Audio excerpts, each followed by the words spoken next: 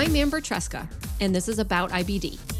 It's my mission to educate people living with Crohn's disease or ulcerative colitis about their disease and to bring awareness to the patient journey. On this episode, I'm talking to Dr. Dermot McGovern. Dr. McGovern is, among many other things, a professor of medicine at the David Geffen School of Medicine at the University of California in Los Angeles. He is also the 2020 committee chair for the Sherman Prize. The Sherman Prize is an award created by Bruce and Cynthia Sherman. Their family was touched by IBD, and they set up the prize to recognize the accomplishments of leaders in the field of IBD. Their goal is to create a ripple effect that spreads awareness, fosters innovation, and provides inspiration in the hope that other families won't have to contend with IBD in the way that theirs has. The prize is given every year to 3 people who go above and beyond to contribute to the IBD community by generating positive benefits on behalf of patients, their families and caregivers, and the future trajectory of the field. Nominees can be IBD clinicians, surgeons, researchers, or academics who are making exceptional contributions to transforming IBD care. What's more, anyone can make a nomination for the prize. This year, in 2020, the nominations close on July 17th, so if there's someone you would like to nominate, go to shermanprize.org to learn more and to make that nomination. And now, here's my conversation with Dr. McGovern, who explains much more about the Sherman Prize and was also good enough to tell me a little about his research because it is fascinating, and I couldn't resist asking him about it. Dr. McGovern, thank you so much for talking with me this morning. I think, is it 6 a.m. where you are in California? Yep. Right? Yeah. Thanks so much. And I want to talk to you today about the Sherman Prize. I'm really excited to get more ears in front of information about this prize because I feel like it's almost like a hidden gem of the IBD community. So I'm excited to learn more. Can you tell us what the Sherman Prize is? Sure. The Sherman Prize is a prize that was created by Bruce and Cynthia Sherman, who have decided that based on their own family experience, where they have a number of their family who are affected by IBD, to try and make a difference to the IBD community. So they came up with this idea of a prize. The idea was to try and acknowledge and elevate and recognize great achievements from people in our community. And the idea was that they would give a monetary prize and this would create a ripple effect. That's their whole philosophy. And if you actually see the trophy, it's got almost ripples on it.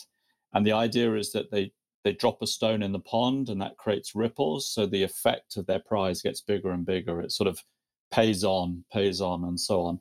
And the idea was to spread awareness about inspirational people in our community who've given so much to fighting IBD. And this has been going for a number of years now. And we've been working hard to increase the awareness of this. So I'm really delighted to talk to you about it today, because the more people hear about this, I think the better. I agree. I didn't know much about it until I met some folks that work with you all on the committee. And so I was really excited, and I'm so grateful to have you on to tell us more about it.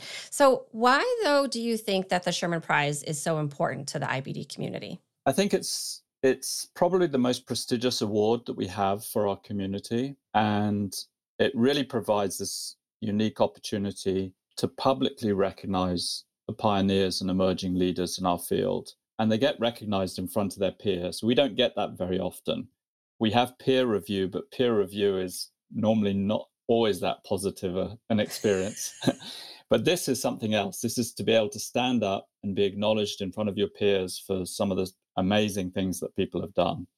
And they get to tell their inspiring stories, share their gratitude, and even that process inspires the next generation of researchers.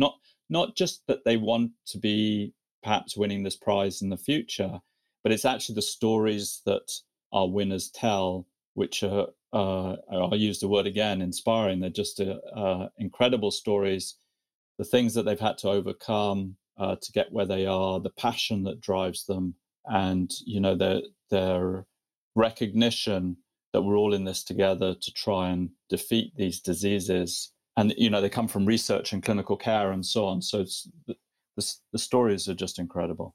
Right, that's true. I was fortunate enough to be at the award ceremony, which took place at Advances in IBD last year, before we all went into lockdown. I know we can't go into any meetings right now, but it was we were all crying. It was amazing to be there to see the awards. But there are 3 different prizes. Is that right? So there's 3 different areas in which the award is given. Yeah, well, there are 3 prizes, and they're given in 2 areas. Okay. There's 2 Sherman prizes, and those are the main prizes. And there's 1 Sherman Emerging Leader Prize. So the Sherman prizes are awarded to IBD clinicians, surgeons, researchers, academics with extraordinary track records of achievement, really making exceptional and sort of pioneering contributions that transform IBD care. And we really regard those as for visionaries in our field who've really taken on the most difficult challenges and made, very, very significant advances. The Emerging Leader Prize is, again, awarded to an IBD clinician, surgeon, researcher, academic, but also physician assistants, nursing professionals, public health advocates, who are probably much earlier in their career than the main Sherman Prize winners, but have still significantly contributed to this fight, but also show great promise for significant contributions in the future. That's the sort of area where we're thinking about the possibilities that person is going to bring to the fight against IBD in the future. And you're right. I mean, last year we had the awards, and we had the 3 winners, and both the Sherman Prize and the Emerging Prize leaders. I mean, as you said, there wasn't a dry eye in the house. It was some of the stories that came out, the personal stories were just incredible. And I don't think I'll ever forget that day. It was amazing. Yeah, and I was so excited to learn a little bit more about the winners, because being in the community, following them on Twitter, or reading the research that they do in order to inform my writings, it was just amazing to see the humans behind the work. So that was really fascinating. And then I was also excited to learn a little bit more about the eligibility requirements and guidelines. And can you tell me, though, what the selection committee takes into consideration? And you mentioned briefly who can be nominated, but who can be nominated and who can make a nomination? Yeah, sure. I think the main criteria that we start with is that the individuals who are nominated must live and work in the US. And we take into account the contributions that those individuals have made to IBD over the last decade, but particularly more recently, so more recent sort of advances. And people, nominators, can highlight candidates' achievements across a number of different areas. Patient care, obviously, is incredibly important. How's the candidate contributed to improving the physical, emotional, and psychosocial aspects of care? Medical research, so has the candidate contributed to a greater understanding of these diseases and new strategies that could lead to prevention, remission, and what we all want, which is cures for these diseases. Public service and education is another area. How has the nominee gone above and beyond to mentor others, raise awareness of these diseases, and advocate for improvements and approaches and policies that affect patients and caregivers? And I think the education part is a very important part, and that goes back to that ripple effect that we were talking about. So if you're thinking about mentoring the next generation, the people who are going to replace our current leaders, in the next generation and so on. So that's an important part. And I think that if you were to summarize it, we look for individuals who really have made, as I said, big differences, but they've done this by bringing amazing passion to their work. And that passion drives them forwards, but it inspires others around them. And it's all with the goal of, making life better for people with IBD. Right, which is lovely and so wonderful as a patient to be able to see that. Yeah, absolutely. I think for all of us, though, again, you mentioned the human aspect. I think when we all saw people who are giants in our field on the stage tell those stories, not just for, even for people who know them quite well, it was amazing to see that human side and to hear stories that you just didn't realize about them. And I think it brings it home, as you said, we're all human. That's not to say that they don't come across as humans, but you just didn't know this part of their lives. Or those parts of their lives. And I just, as I said before, I think it's a day I'll never forget. Yeah. I mean, that's one of the reasons why I love doing this show, is I've had good friends, other patients come on my show, and almost every time they tell me something that I didn't know about their journey. And it's wonderful to see it come out in the clinicians and in the leaders, because like I said, you see what they're doing. They're publishing research. We see them give talks at meetings, and we see them do patient education initiatives, but learning what they've overcome as human beings and seeing that side of them is really wonderful. Yeah, and I think I particularly take your point about from a patient perspective, seeing that, because, as a clinician, it's, for me, one of the great privileges is getting to know my patients and getting to know about their lives and so on. And just the way the relationship is, that's not necessarily reciprocal. And so I think for patients to see that side of people who are leaders in our field, I think is just incredibly important.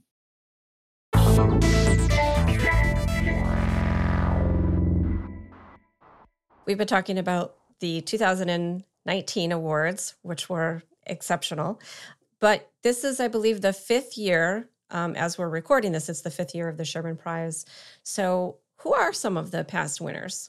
So over the past years, the prize has been awarded to, I think, individuals who are sort of representative across our profession. We've had IBD clinicians, researchers, IBD clinician researchers, colorectal surgeon, a pediatrician, psychiatrist specializing in IBD, and a PA providing care to underserved rural populations. So you can see the breadth of the winners. And we really want to encourage people to nominate across the spectrum. And you can nominate at the website, which is shermanprize.org. And in fact, anyone can nominate. The nomination, I think if patients were thinking about that they wanted to nominate someone, then I would probably encourage them to try and link up with maybe someone who works with the person that they want to nominate, because I think that there are certain things that will help that person do well through the nomination process that they may need some help with. But yes, we would encourage nominations from anyone. You mentioned last year we had Maria Brew from the University of Miami, Bill Sanborn from San Diego, and Florian Rieder.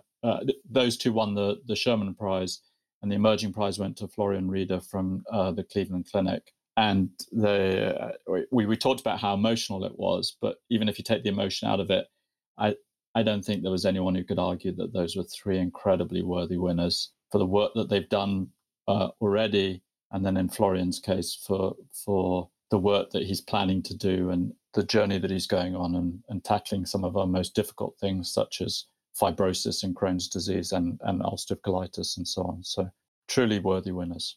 Normally the prizes are awarded in December, is that right?